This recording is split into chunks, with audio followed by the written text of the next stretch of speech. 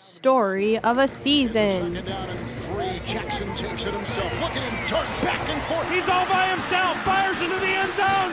Caught! Touchdown! Here's your host, Truman Chose.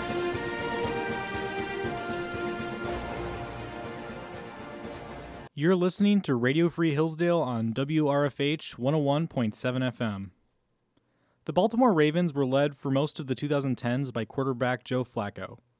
The eliteness of Joe Flacco was a raging topic on NFL fan boards for most of the decade. He had a spectacular 2012 playoff run which helped win the team Super Bowl 47, but his other stats were somewhat pedestrian. Following 3 straight seasons of missing the playoffs, Baltimore decided to experiment and drafted Louisville quarterback Lamar Jackson in 2018. Jackson was considered by all to be quite the talent, but many questioned whether he could play well at quarterback, with some calling him a glorified running back or suggesting that he should transition to wide receiver. The Ravens stuck with Joe Flacco for the first half of the 2018 season, but following a 4-5 start, head coach John Harbaugh decided to bench Flacco and give Jackson the nod. The Ravens won 6 of their next 7 games and won their division thanks to Jackson. While they ultimately lost in the playoffs, Baltimore decided they had seen enough and released Flacco, leaving Jackson as the starter for the 2019 season.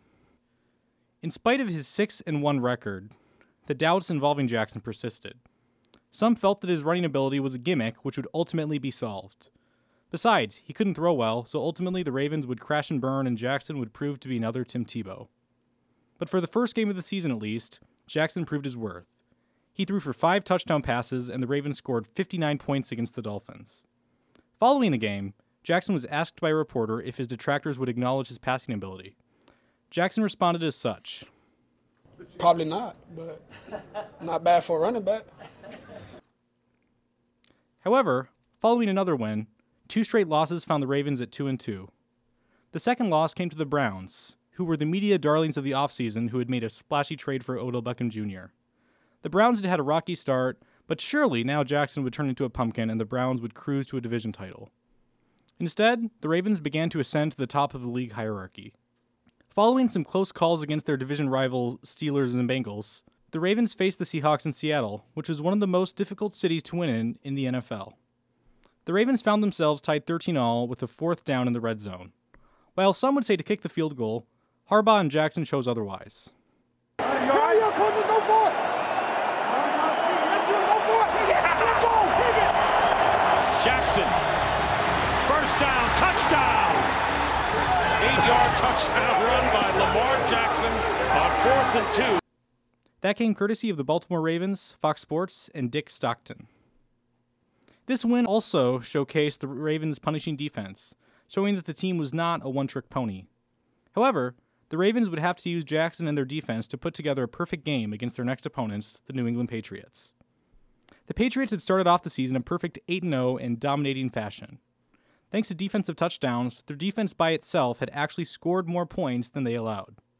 Due to that, and their having Tom Brady and Bill Belichick, the expectation was for the Patriots to beat the Ravens.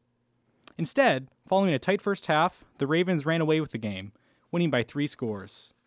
Baltimore cruised through their next 3 games before facing the 49ers, who were atop the NFC standings and had arguably the best defense in the league. While it was a tightly matched game, the Ravens would ultimately come away with the victory on a last-second field goal. Following the game, Jackson came to the press conference with a shirt that read, "Nobody cares. Work harder."